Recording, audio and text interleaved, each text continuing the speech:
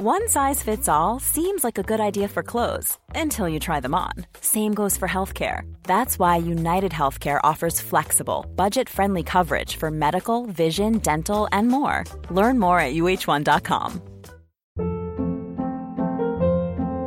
Hold up. What was that? Boring. No flavor. That was as bad as those leftovers you ate all week. Keke Palmer here, and it's time to say hello to something fresh and guilt-free. Hello Fresh. Jazz up dinner with pecan-crusted chicken or garlic butter shrimp scampi. Now that's music to my mouth. Hello Fresh. Let's get this dinner party started. Discover all the delicious possibilities at hellofresh.com.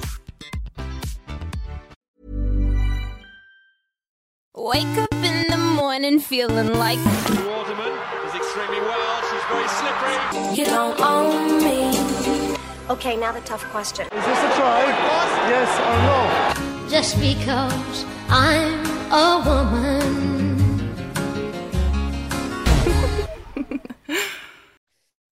Hello, tryhards, and good evening from me down in the Southern Hemisphere. I was waiting for good evening, tryhards, but you did say it in your second line. So yes, we all know that you're down there. Are you having fun? Yes, a lot of fun. It is amazing, I have to say. I don't want to kind of like give anyone FOMO and try and brag too much, but it feels unlike anything I've experienced in kind of women's rugby terms, women's World Cup terms, and actually to some extent World Cup in general. It's very emotional. I spoke to Ricky Swannell this morning, and I think both of us were so knackered by the end of the weekend because I don't know whether it's because it's a women's sport thing. I don't know if it's because, you know, it has been a longer wait, that extra year for this, but I feel like I've cried at something in every game. I'm a woman on the absolute edge of their nerves.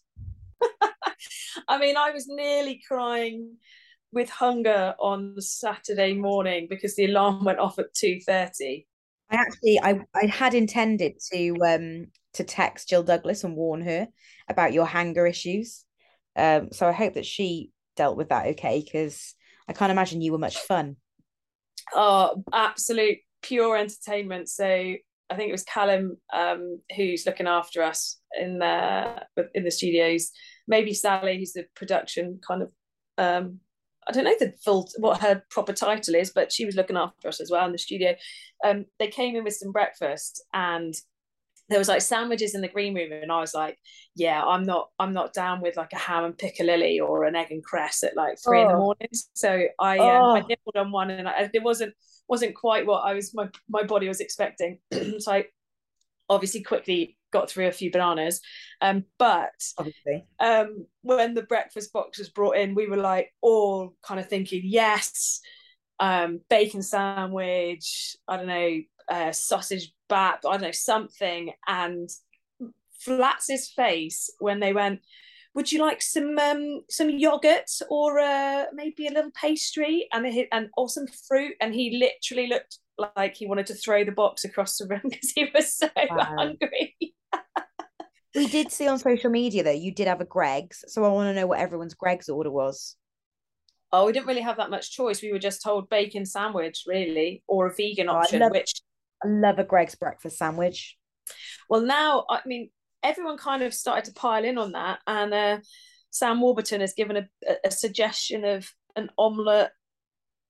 Basically, it was 3 lots of protein. I was like, wow, I didn't know that it was a Greggs special. And I thought, well, so I replied saying, well, if anyone can make this at 3 a.m, go for it. Yeah, the bacon sausage and omelette from Greggs. Yeah, never heard of it. So, I'm a bacon and omelette, no sauce kind of Greggs breakfast bap for me. I'll be honest, I'll take a Greggs breakfast over a McDonald's more often than not. No. Yeah, I would. I know that'll shock you, as probably the biggest McDonald's fan there is, but I'd take a Greg over a Mackie D's breakfast. One thing I will just explain to listeners, we've actually got quite a few new listeners, which is brilliant, including the Nick Mullins, man off telly. And Nick Mullins. Yeah, and he commented about how we start the podcast about how I normally abuse you for the start, which I've done again today. But just wanted to say to everyone, hello, welcome to the Tryhards. We've been doing this for about 15 years, 14 too many. And often we do talk about food. So if you don't like that chat, press the 15-second skip or something. I don't know, but there will be a lot of food chat. So contribute on socials. Yeah, wait, for our new listeners, you've come in at a great time, because it means you're not going to have to wait all year for the annual Christmas sandwich chat. I have a big question. Go we on. Actually talked about it on ITV4 when we switched games to the Black Ferns Aussies. Was Rita Ora miming? No, she sang live. She was phenomenal. She got a hell of a voice for an English girl. Honestly, she was very impressive. She was very impressive.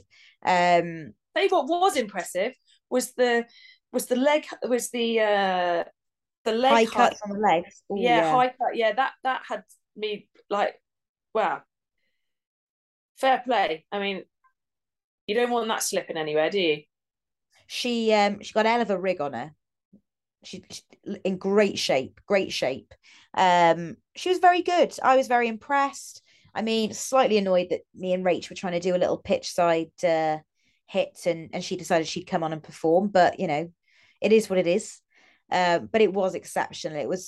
It felt very.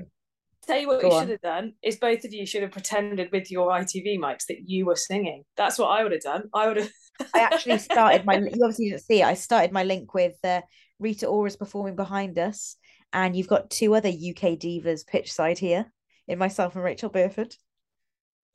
I thought that was really good. Thanks for your support. Talk about the rugby. Yeah, let's. Why don't we start with the first match of the tournament, the first match of the day. South Africa faced France. Pool B. Those two teams hail from, I believe. Is it Pool B or Pool C? Pool B. B. Thank you. And South Africa turned up. They really turned up. It was. I spoke to Lynn Cantwell beforehand. Ever the realist, they knew it was a tough ask for them, but they really challenged France in that game. Yeah, I have just seen clips of that game. I decided I didn't really fancy the 1 a.m. alarm. I'd stick with the 2:30 one. But I think the difference with the South Africans, with the fact that they got stuck into them up front, and I think when you see and watch the main teams, probably all bar New Zealand and Australia, who have the rugby skills and the nous out in their backline, that's where their real strengths lie. With England and France, where they dominate teams and where teams just can't stay with them is up front, like whether that's at set piece or whether that's in the collisions time and time again. And I know obviously we're going to talk about England-Fiji and the collisions there, but I think you need to credit the South Africans. They've had a couple of decent scrum coaches going in and working with them. And I suppose it's a difficult mindset because France scored 3 tries pretty quickly. Sansu, the little scrum half, of course she had to score the opening try. I think French Player of the Year, Six Nations Player of the Tournament, wonderful player. And then she broke the back of the 19-5 as well. Like her try then opened up the rest of it. It shows how influential she is. I mean, she pretty much kept France in the games / won them in the Six Nations. So the importance of her, I think, going through the tournament is critical. But yeah, I mean, I saw Minnie Nolly. She got stuck in, didn't she? She's quite good. She's better than me, mate. Way better than I was. She's good though, isn't she? Can you see why I was like, mate, she's my new fave. She is going to be my fave player of the tournament, I think. For the pool stages anyway. I'm a big fan. Minnie Nolly. No, we didn't call her Minnie Nolly. Aldi Nolly. Yeah, mate, she's not the Aldi Nolly. I mean, although saying that, mate, I think that performance was straight from the middle aisle. Yeah, that I think. She was really good. I think just in terms of what does that mean, I think I was quite surprised that France didn't put more points on South Africa. But if you throw forward, I think you need to credit South Africa for the work they put in. They obviously didn't stay with them at the end, but I think it was 66 minutes before they started to crank up the result. And whereas you'd say, South Africa, England, where's Fiji at between those two? You now got to think, well, actually, if they've got that performance in them against the French, the Fijians have got their first half performance against England. That's a hell of a matchup for next week. Yeah, it's going to be very interesting. It was I saw Lynn Cantwell obviously after the game and before the game, and after the game, I think they were really happy with the performance they put in and frustrated by things. And Lynn is one of the kind of biggest perfectionists I think I've ever met in rugby, but they would have, I think, been kind of licking their lips thinking, well, we had some really good patches against one of the best teams in the world, France, and now we've got the debutantes Fiji next week. I don't think anyone expected Fiji to come out in that first half. And I think that the thing with Fiji is always that cliche of expect the unexpected, and it is always chaos, but they were absolutely superb value in that first half. Yeah, I think what I was really surprised about was they were actually far more clinical in and around the carries. When I've watched them previously coming in, the ball was like flying out. They weren't looking after it. There were offloads and stuff that went to floor, but it was far better. And I think where they stuck with England wasn't necessarily around their set piece long. I think they had one good scrum and one good line out against them, and then they kind of fell apart. But actually, was around their carries, and they dominated England, and they brought in England's defence and challenged them by the physicality and the relentlessness of their carries. In that first half, which against the vast majority of sides doesn't happen with England, because they've got this new double tackle technique that they're like whacking them down. But actually, when you've got that, it's really easy to fill the field. It's really easy to jackal the ball because you're on the front foot of defence. But actually, that wasn't happening. That coupled with so many errors from England across the board, whether it was a pass in touch or like Zoe dropped the ball early. There was, I think Sadia dropped it off kickoff. There was just a lot of unforced errors. And I think it'll be frustrating for the England girls because they're far more skillful than that, but it shows the emotional toll that, that build up, being in that massive stadium. And actually, Mids talked about that actually in the post match. Like he said, you don't want to underestimate the fact that they were playing at Eden Park, and it is the first game of a World Cup, and of course everyone's nervous, regardless of whether you are heavily tipped and heavily favoured for the competition. Of course, they're going to be incredibly nervous as individuals and as a team, and he kind of talked about that. But I don't know how well it translated on screen and back in the UK, but you cannot conceptualize how that crowd was barracking for Fiji. It was such it felt like the game was being played in Suva at points, because it was absolutely bouncing with Fijian fans. It was amazing. Rachel Burf and I were kind of 4 or 5 rows back from the pitch and felt like we were kind of in the thick of it, because there were so many Fijians there and they were so loud and so passionate. And actually, I wonder how much for England that will be going forward in this competition, and when and if they do face the Black Ferns, that actually will stand them in good stead, because the crowd were on their backs. When those balls were dropped, when passes didn't go to hand, when balls were kind of passed out into touch, the crowd lost it. And actually, that for England going forward, having a little taste of that in the first game, I don't think is going to be a bad thing for them. No, definitely. And it's really interesting. So I was just kind of visualizing what it would be like, or when I think back to the World Cups that I've been in, for the girls, like one of the most iconic things that you see for sports, that often is part of the replays, is always part of the highlights, is the captain stood at the front of the tunnel, but then as the teams file out, they file out past the cup. And I think you've got such mixed emotions in that squad. You've got World Cup winners, but then the following time they didn't back it up and lost. You've got players that have only ever lost at a World Cup, and then you've got players that have never done it before. And actually, I don't think you can underestimate how how charged you get from doing just the simple act of walking past the thing that everybody, all of the effort, getting Rita Ora to sing, like the stadiums, everything that goes into World Cups is for that thing. It's for that, you know. So yeah, and I don't in all honesty think that translated through on ITV. For me, the real Fijian kind of coverage. Obviously, this you've almost got to treat those two halves in a vacuum, because the second half was the England that we expected to see, and they piled the points on, and it was relentless in parts.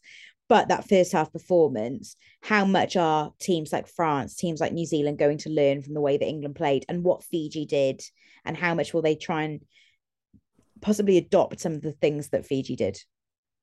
It just shows that, you know, you don't have to match England and be like England to beat England. You need to be your own. And, you know, the Fijians, their ability to win the contact and win a collision, and also have the confidence to shift it wide, even if there are England defenders there. You know, the England girls are wonderful defenders, and they were putting in their shots and they were covering.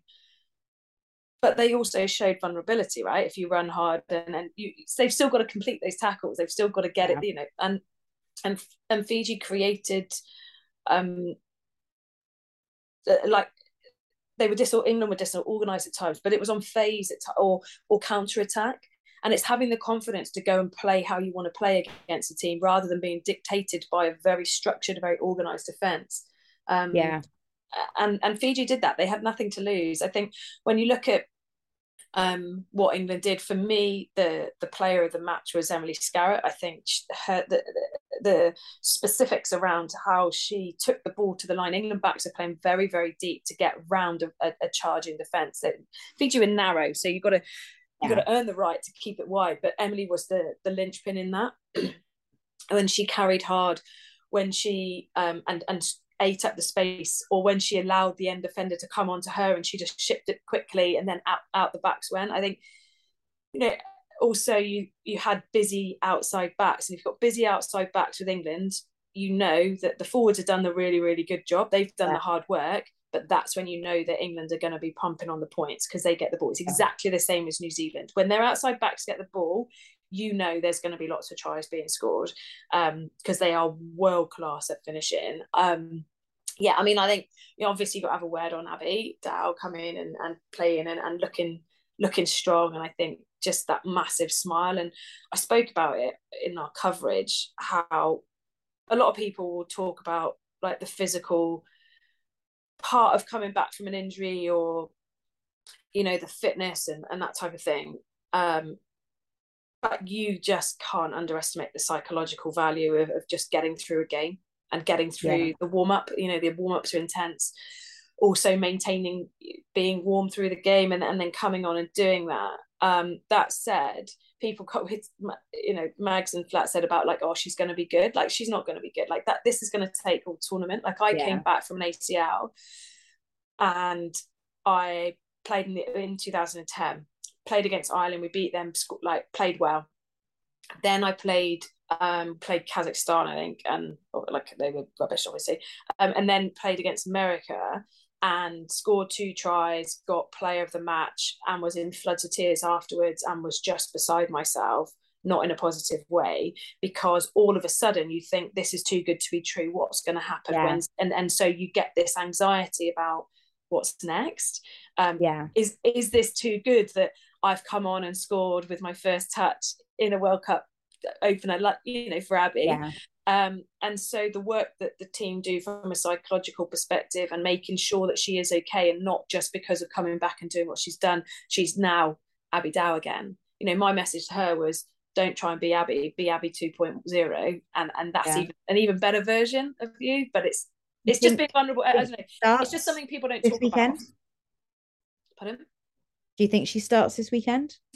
I don't think so. I think you bring her off the bench again, because what she can do. I think probably the biggest question mark for England is going to be that 10-12 channel. I can see them putting potentially Helena to 10 and bringing Tatiana on at 12. She adds a different dimension to England. So yeah, Zoe hasn't quite got going yet.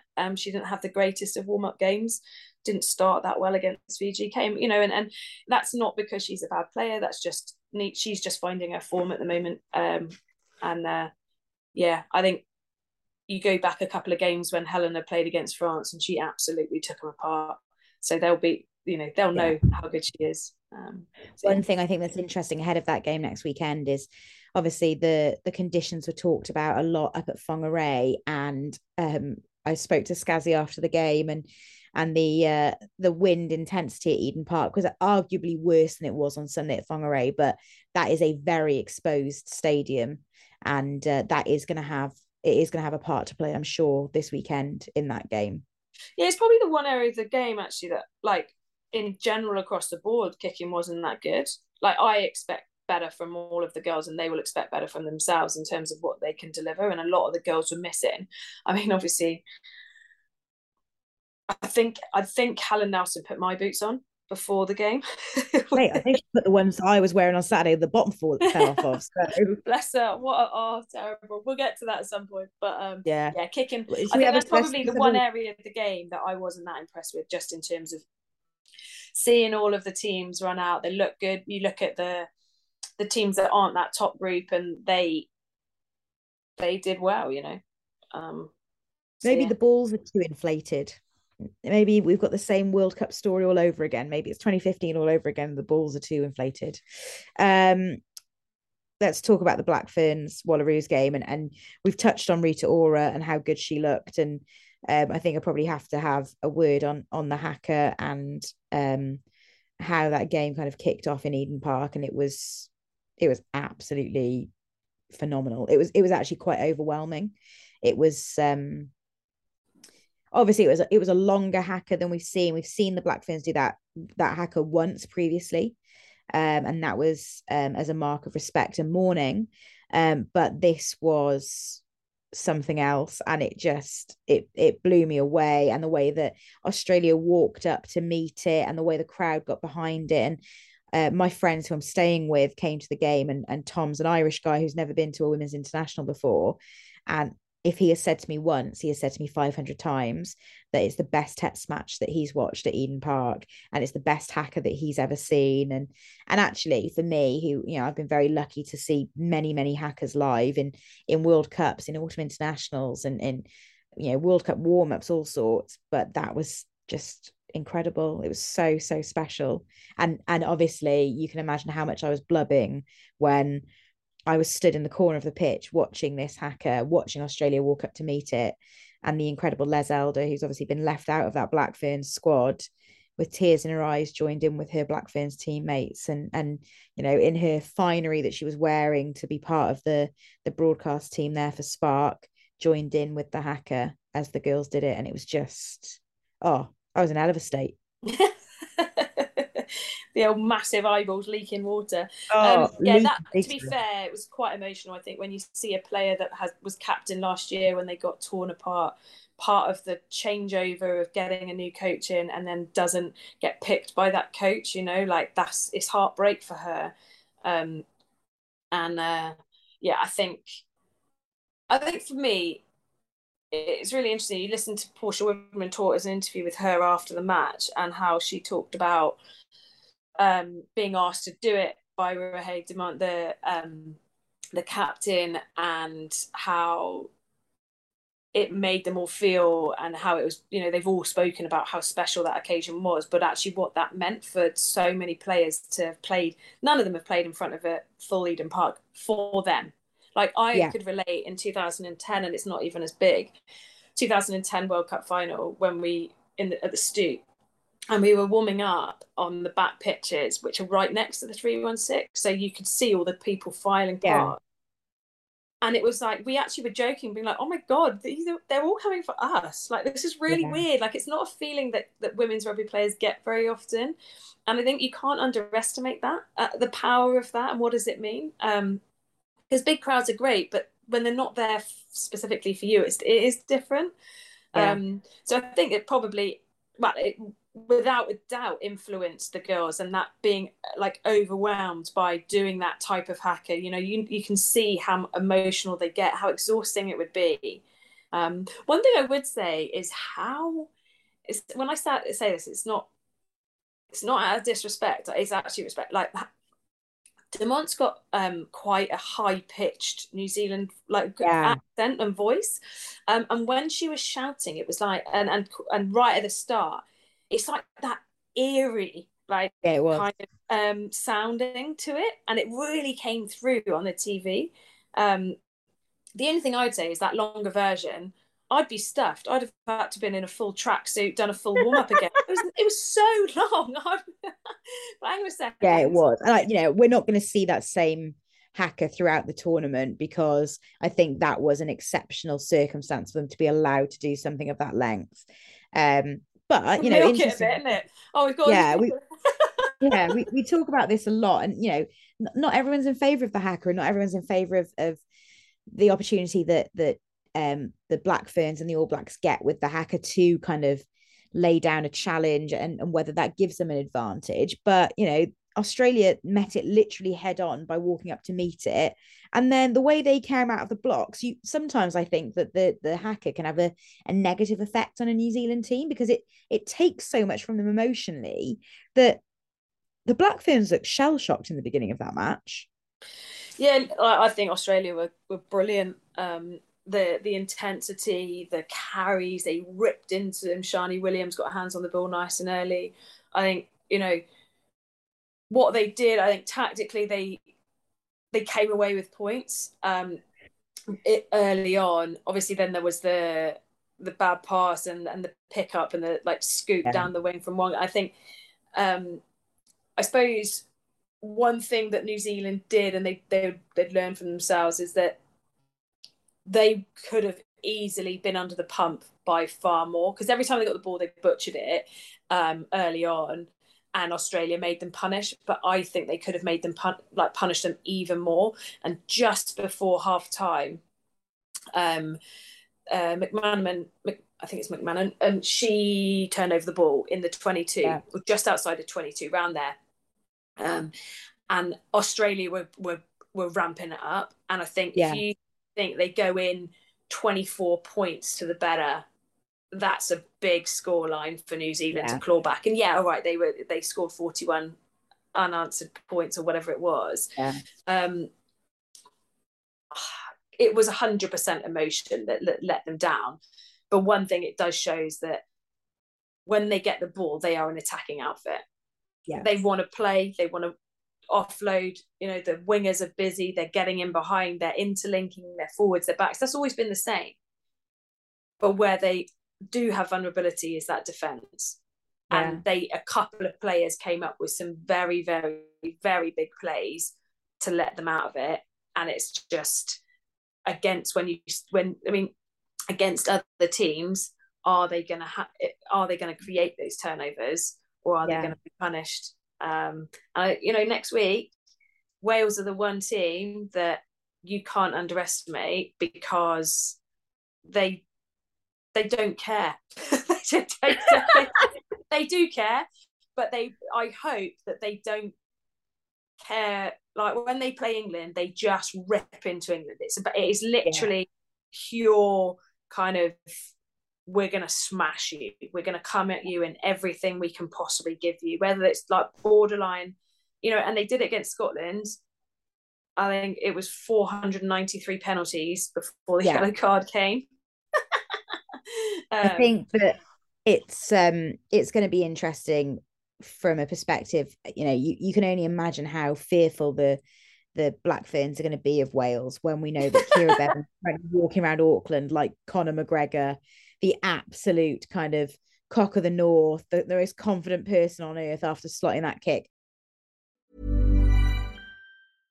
Imagine the softest sheets you've ever felt. Now imagine them getting even softer over time. That's what you'll feel with Bowl and Branch's organic cotton sheets. In a recent customer survey, 96% replied that Bowl and Branch sheets get softer with every wash. Start getting your best night's sleep in these sheets that get softer and softer for years to come. Try their sheets with a 30-night guarantee. Plus, get 15% off your first order at bowlandbranch.com. Code BUTTERY. Exclusions apply. See site for details.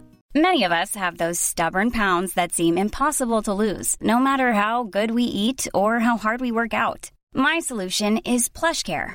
PlushCare is a leading telehealth provider with doctors who are there for you day and night to partner with you in your weight loss journey. They can prescribe FDA-approved weight loss medications like Wegovy and Zepbound for those who qualify. Plus, they accept most insurance plans. To get started, visit plushcare.com/weightloss. That's plushcare.com/weightloss. Ever catch yourself eating the same flavorless dinner 3 days in a row? Dreaming of something better? Well, HelloFresh is your guilt-free dream come true, baby. It's me, Keke Palmer. Let's wake up those taste buds with hot, juicy pecan-crusted chicken or garlic butter shrimp scampi. Hello Fresh. Stop dreaming of all the delicious possibilities and dig in at HelloFresh.com. Let's get this dinner party started.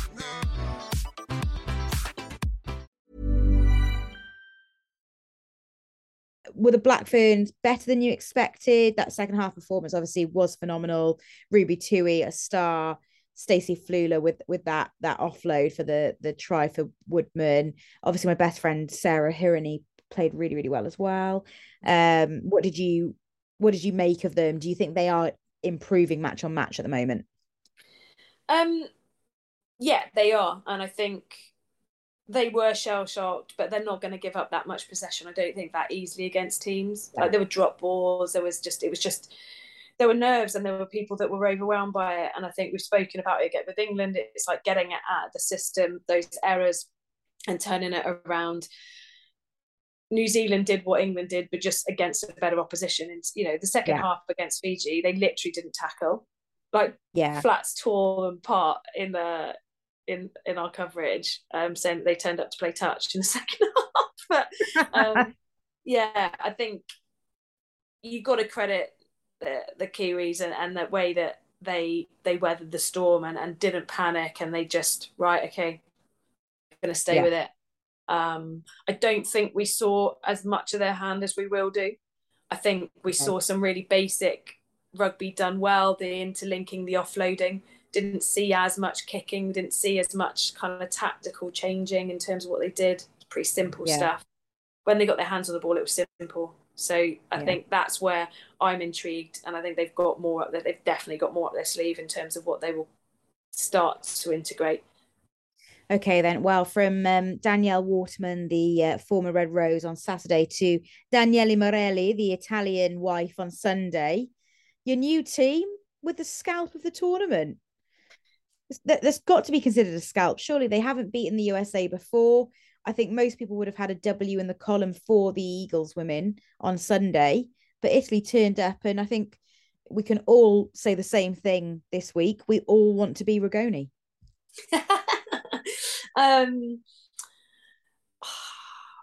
I think it was the win of the weekend. I think it's huge to take their form. And Italy are a really good outfit and they play really good rugby, but they had an absolute stinker in the Six Nations. Yeah. But they turned it around. I think those two French games were literally the best opposition they could have played to gain confidence. When they came second in the Six Nations, they were on such a wave of confidence. They totally destroyed the French. I think one thing they showed against America, and where America have come unstuck, they came unstuck against Scotland. Obviously, they got the win, and then against England, is they're organised and their work rate to defend, but line change and manipulation of defenders, they don't handle that well. But Rigoni picking out those skip passes to get the wingers onto the ball and the plays. It was the decision making in defence where USA came unstuck, and there were actually players there. They just needed to make the tackles. But it's simple to say, someone needs to make a tackle, and sometimes it is just a technical thing. They just go too high or don't get their shoulder in or whatever. But actually, when there's more players, sometimes you don't make the tackle because there's no communication, or just you don't make the right decision. So does it make America a poor side, and will they potentially not progress? I don't think so. You know, they're great. I suppose the one concern is that Hope Rogers picked up an injury. She did stay on.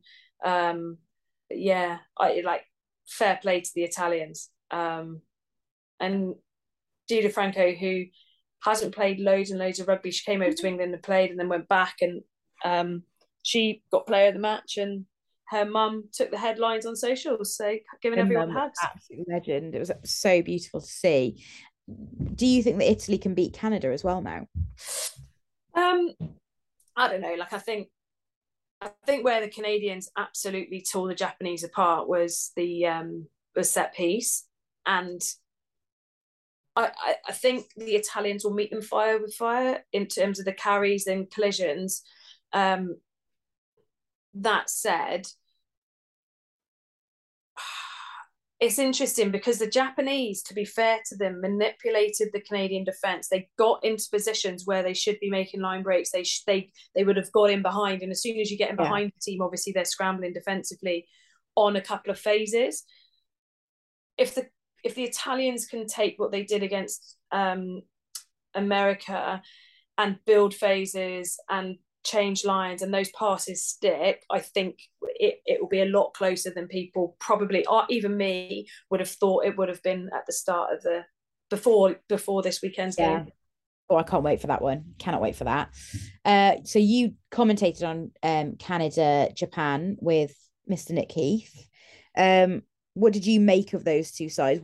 I was quite impressed with Canada pre-tournament in that warm-up play they played against Wales. And I said last week, I think, that Gareth Rees was telling me what big girls they are and what, you know, kind of specimens of athletes they are. How do you see their World Cup going? If Sophie De Goody stays fit, she's going to, in my opinion, is going to be up there with one of the players of the tournament. She's absolutely brilliant. Does a bit too much for the team at times, so came a bit unstuck with some of her detail. But I just think, oh my gosh, if she was in the England team, she would still be up there with one of the, like, she would even get even better. Wow. Like, the way that she wins collisions and offloads, and I think obviously it helped. She literally was about twice the size of the Japanese scrum half. Mate, she's massive. When I went up to the media lounge and she was doing her mixed zone interviews, she's huge. Yeah, and really pretty as well. For those that haven't, she's only 23. She's captain. Both her parents captained Canada. Yeah. In the interview afterwards, she was asked, are your parents here? And then her dad had a T-shirt on saying about, I don't know, it was so cute. But I might have to find it because it was so sweet. It was something about the name, family name and stuff. And the smile and the pride that she had. And interestingly, I spoke about it a little bit on comms. On the old Girls Red Roses group, there's been players put photos up of like them having pictures there over there with their opposition and people that they played against and they knew for years. And Sophie's mum actually came up, and Emma Mitchell, who lived over in Canada, she coached the Canadians, but knew her really well, was like, she's just one of the best players, mentors, coaches. And I just love that respect. Do you know what I mean? So obviously, she's come from incredible crop with both their parents, but the way she played was class. I think the Canadians were just they just demolished the Japanese, absolutely demolished them. But that said, at half time, well, what do you do to stop the most ridiculous juggernaut of a catch and drive lineup? We don't engage. You just stand there and the front carrier not transfer the ball. You don't. And so Leslie Mackenzie knew exactly what to do. So you look at a coach influence at half time, it totally changed the game. The problem was the Japanese couldn't win their own ball. So it's all well and good if you've given away penalties and and an opposition is kicking to the ground and you can't defend what they've got, like your defence. But when you're attacking those situations, it's just, you don't have a platform to play. Last game of the weekend. Now, Wales-Scotland was being hyped as the game of the weekend because I think the encounter the two of them had in the Six Nations, it's almost like every other fixture had like taken that to heart and decided it was going to be as good as it possibly could. So by that point, we'd had 5 pretty epic World Cup matches. And I thought, is Scotland going to live up to the billing? And with the exception of the kind of turgid 20 minutes at the start of the second half, it was pretty spectacular. So I had come off air and was just decompressing my brain and trying to work out where I was or what time of the day it was. Yeah. But yeah, tuned in to bits of the first half and the second half, and I missed the missed kick, and then I saw it on the rerun at half time, and I was like, oh yeah. Helen Nelson didn't perform as we would expect. You know, you think back to when they produced their iconic draw against the French in the Six Nations, and it was huge, and she kicked one from the 5 metre line. And you know, I think what's hard and what's quite good is that her kicking badly isn't women can't kick. It was she's had an absolute shocker, and that's not. It's brutal for her. And you know, like any player, it will dent her confidence. But what was really good was that it wasn't criticised like it has been. You know, in terms of that it was just like that. She's had a bit of a mare. I suppose for me, the management of the number of infringements in the 22 by Wales, it did finally result in a yellow card. But as soon as that yellow card happened, Scotland scored. Now, if you do that 10 minutes earlier, they've got 10 minutes more of the game, or whenever it, you know, I don't know how many penalties, because I just tuned in and they were starting to talk about it on comms, like this has to change, you know. Obviously Tails wasn't, but like she was acting surprised about how, and I was embarrassed. I was sat there, I was next to Fiona Thomas from the Telegraph and Sarah Mockford, and you know, by that point it was getting a little bit laughable. It felt a comedy of kind of errors at that point, because we'd had what felt like, so it was 65 match minutes on the clock when Cara Hope eventually got the yellow card for the repeated infringements by Wales. At that point, it had felt like since kickoff of the second half, Scotland had been camped on Wales's line, with Wales being penalised. And as you say, if that card had come after the first 5 minutes of that, Scotland had got 10 minutes more in that second half. You know, obviously the card's only going to last 10 minutes, but it would have been a yellow card that lasts 10 minutes. Perhaps Jasmine Joyce gets yellow carded at the same time, but you've still then got another 10 minutes at the end of the game to you know, potentially win it. Yeah, and when score lines are closer, there's different pressure put on teams. You know, Jazz, they were under pressure when Jazz came up, and because they'd created the overlap. I think what's an interesting one, and it's not to go at the ref, and it was interesting to hear in your interview with Rachel Malcolm afterwards that she was saying that the ref's communication was really good, and I think that you forget the other parts of it. It's not to hammer, it's just what's also the knock-on effect of penalties and infringements in the first half. You know, what, like, because it kind of felt like there was a bit of a reset at half time, whereas it's like if they're on a warning, if they are nearly there in the first half and they continue in the second half, it's like the half time saved Wales a bit. Do you know what I mean? I suppose aim at the right. There was conversation in our commentary with ITV and also the chat at half time with and actually Philippa was talking about how the missed kick, the penalty, and you messaged me about it, by going for post and missing, like, should they have gone for the line out when the line out was their strength?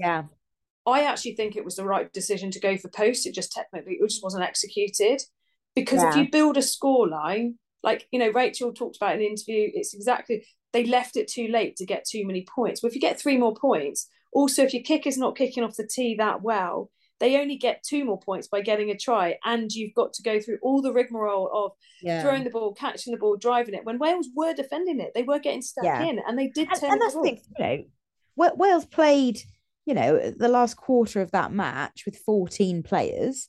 Their defence was very good. Their defence was very good in the first half, and for them, their attack was better than I've seen it for, that's the best I've seen Wales attacking under Johan Cunningham. And he has been desperate to get Megan Webb back in that midfield, and his selection raised eyebrows. Mine were on the top of my head. My eyebrows were so far raised because she has not started. She has not played.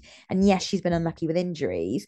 And yes, he's shown a lot of faith in her, but I could not believe he had picked her to start in a World Cup game, considering that she hasn't played, and how justified he was in doing so, because she was fantastic. One thing I'm really interested in, though, we've talked about the kicking. Now, it's all square, 80 minutes on the clock. The restart happens. Wales get the penalty. Ciara Bevan, nerves of steel, slots it because Eleanor Snowsill's off the field by that point. What I want to know, had it been the opposite situation and Scotland are awarded a penalty, Helen Nelson has missed every kick off the tee at that point. What's the psychology in that moment for a team? Do you, as the captain, look to another kicker? If you've got somebody else in your back line who can kick, would you give the tee to somebody else? I think the honest conversation is you look at the kicker. She should have looked at Helen and said, are you going to get this or not? And she needs to, that's where you've got to put your ego and pride over absolutely handing it over to somebody else. I think it's a really, really difficult call, and interestingly, Ciara said, I can do it, and she owned it. I don't know whether Robin did. I don't know, because actually I thought they've made that substitution. Robin's the kicker because she's got decent distance on her kick. I forgot about the fact that Ciara kicks as well. I think quite often captains will look at the kicker and the kicker will say yes or no.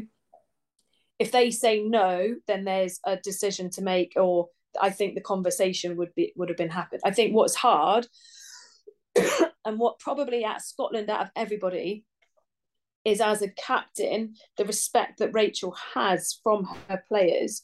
If she's asking of something, they will give her the right answer. They won't. Do you know what I mean? And that's so. But it's a difficult one, isn't it? You're the hero or the villain at the end of the game. Yeah. And I think that was, Ciara Bevan, obviously, she touched on it in the interview that I did with the post-match, but she obviously did miss that kick against Italy in the Six Nations. And I know that psychologically was very tough on her. So for her to get that yesterday was huge. And I think, ordered to the girls, I did. Yeah. Oh, she's a hell of a girl, she is. Ciara was crying as she came in for the interview and told me I wasn't allowed to look at her because she was going to cry. I was like, it's quite hard for me to conduct an interview without looking at you, Ciara. And then I went out after I'd done my post-match interviews, and Liz and Mum was crying in the stand, and it was really emotional and a really, really special day. Obviously I am here for ITV and I'm incredibly neutral and impartial, but I'm also Welsh. I am Welsh, yeah. And the thing that was going to make me cry the most was seeing Alicia Butchers leaving the ground on crutches, clearly very, very upset. And we don't know, we haven't been told yet. There's been no official line from Wales, but it doesn't look particularly promising. How much of a loss is she going to be for Wales? Huge. Absolutely massive. She didn't play against Canada when they got completely slaughtered. And she's like an extra back and an extra forward. She's so fit. And at the same time, see the number came off her shirt in the first half, and I was like, this suits her down to the ground. She plays like she has a number on her back anyway. Oh, of course she did. Absolute cheeseball. I just can't believe she didn't pass the ball to Jazz, and because Jazz would have scored it, and she wouldn't have got tackled like she did. She just got put, and it was a fantastic cover tackle. It was unbelievable cover tackle, and exactly how you stop a try, because she pulled her back over herself, so you hit her, and then and the upper body strength to do that. is why her knee got injured, because she got hit and then pulled. And if the tackle and the technique had been hit and drive, she would have hit her, driven her over, maybe to the corner flag, but the ball could have come down. So one, I don't know who it was, unbelievable to get across, but I just can't believe she didn't pass it. I think she was on just the most ridiculous form in the Six Nations. You could see that came through and translated into the World Cup, which is exactly what you want. So yeah, I keep my fingers crossed for her, because you want the best players playing in the biggest tournaments. Yeah, absolutely. And I think the other one as well is Georgia Evans looked like she got injured. She then stayed on for about 2 minutes and then went off. I saw her afterwards. Her arm was strapped in a sling. I believe it's an AC joint. She's being scanned either today or tomorrow. Against the Black Ferns, how much of a loss is she, and that kind of Sarries, nous and grit that she brings to Wales's pack? Yeah, I think she's a big loss, just because she plays without fear. She just gets stuck in, puts her head in, rips into it. Would love the intensity of playing the Black Ferns. Different players playing a different style, and I can only imagine that. Obviously, I'm sure she would feel nervous and concerned, but at the same time plays with that kind of real, like her and Marley are that type of breed where it's just get stuck in, go and be a mongrel, and you need to do that against New Zealand. You can't show you can obviously respect them, but you can't show that. You got to be pretty fearless, and that's how I would kind of describe her. So I think to lose those two will be huge for and kind of. That said, you have got Shuan in terms of her experience, in terms of her physicality, but she just doesn't quite have the pace that those stuff. No one has got the pace in that pack that Leisha does, but the pace that Georgia does have. Yeah. So I think next week England-France is going to determine the fate of that pool, which then will determine the fate of someone else in the quarterfinals. Who do they face? Which side of when you look at the seniority that could come through the quarterfinals, which team will come out as number one in a semi-final spot? With one playing 4, 2 playing 3, and anything can happen obviously in a quarterfinal, but like the seeding into the quarters will determine the seeding out of it as well. I think that's going to be interesting, but I reckon that the hardest one to call is probably South Africa, Fiji. So we've seen every team in action. Based on what you've seen, who is going to be the surprise package of this World Cup? Who is going to be? I maintain that we are going to see a surprise team in the semis. Who do you think it might be? Australia, if they can produce more of than a 30-minute performance. That said, I think they've got the hardest pool now, with Wales and Scotland as two real rugby nations, that have got a solid set piece and can defend, and they're used to defending. I think Australia will be shocked for Australia, because Scotland in particular weather storms really, really well. They just don't get that many points themselves. So I know that sounds a bit strange, but it's how do Australia cope with that? Fiji, in terms of what they can produce, but they can't disappear in games like they did against England. But then was it because it was the Red Roses that's what they did? Because some of their attack and it wasn't the flary stuff for me. It was actually the collision points. But I suppose what I don't know enough about some of the nations is how deep are their squads.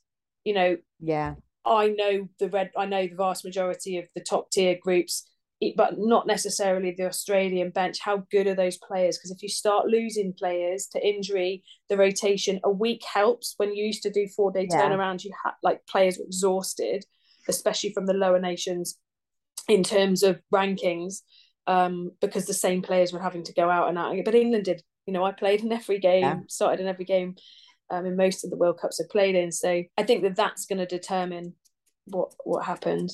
I haven't answered it, have I really? But don't know. No, that makes it exciting, doesn't it? And on that note, should we end this podcast? I'd actually quite like to go to bed. I've got a day ahead of me now. Over in Rome, going to walk Koya now. Sun is shining.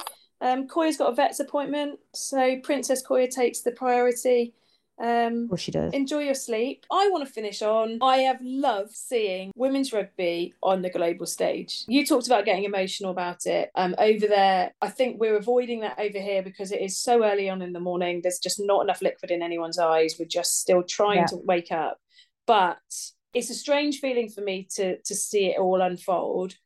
I think the quality of the rugby, not the scorelines, the quality of the rugby for all the 12 teams out there has moved forward since the last World Cup. The catch and pass, the tackles, just some of the detail around the game, how it's being played. And that's a credit to the players. That's a credit to the management. It's a massive credit to Premier 15s because the vast majority of nations actually do have players over here in England. But I love that. And that's what you want. That's all you want. All you want is the game to keep moving forward. All I want is that. And that, I think, has been shown in round 1. And we've still got, 5 more rounds to go, which I'm excited about. The fact I can't call who is the surprise team shows that a number of teams have stepped up, and that's what you want. That's my positive end on the podcast. I love that, my little try-hard friend. I'll speak to you next week. Bye. Ever catch yourself eating the same flavorless dinner 3 days in a row? Dreaming of something better? Well, HelloFresh is your guilt-free dream come true, baby. It's me, Keke Palmer. Let's wake up those taste buds with hot, juicy pecan-crusted chicken or garlic butter shrimp scampi. Hello Fresh. Stop dreaming of all the delicious possibilities and dig in at HelloFresh.com. Let's get this dinner party started.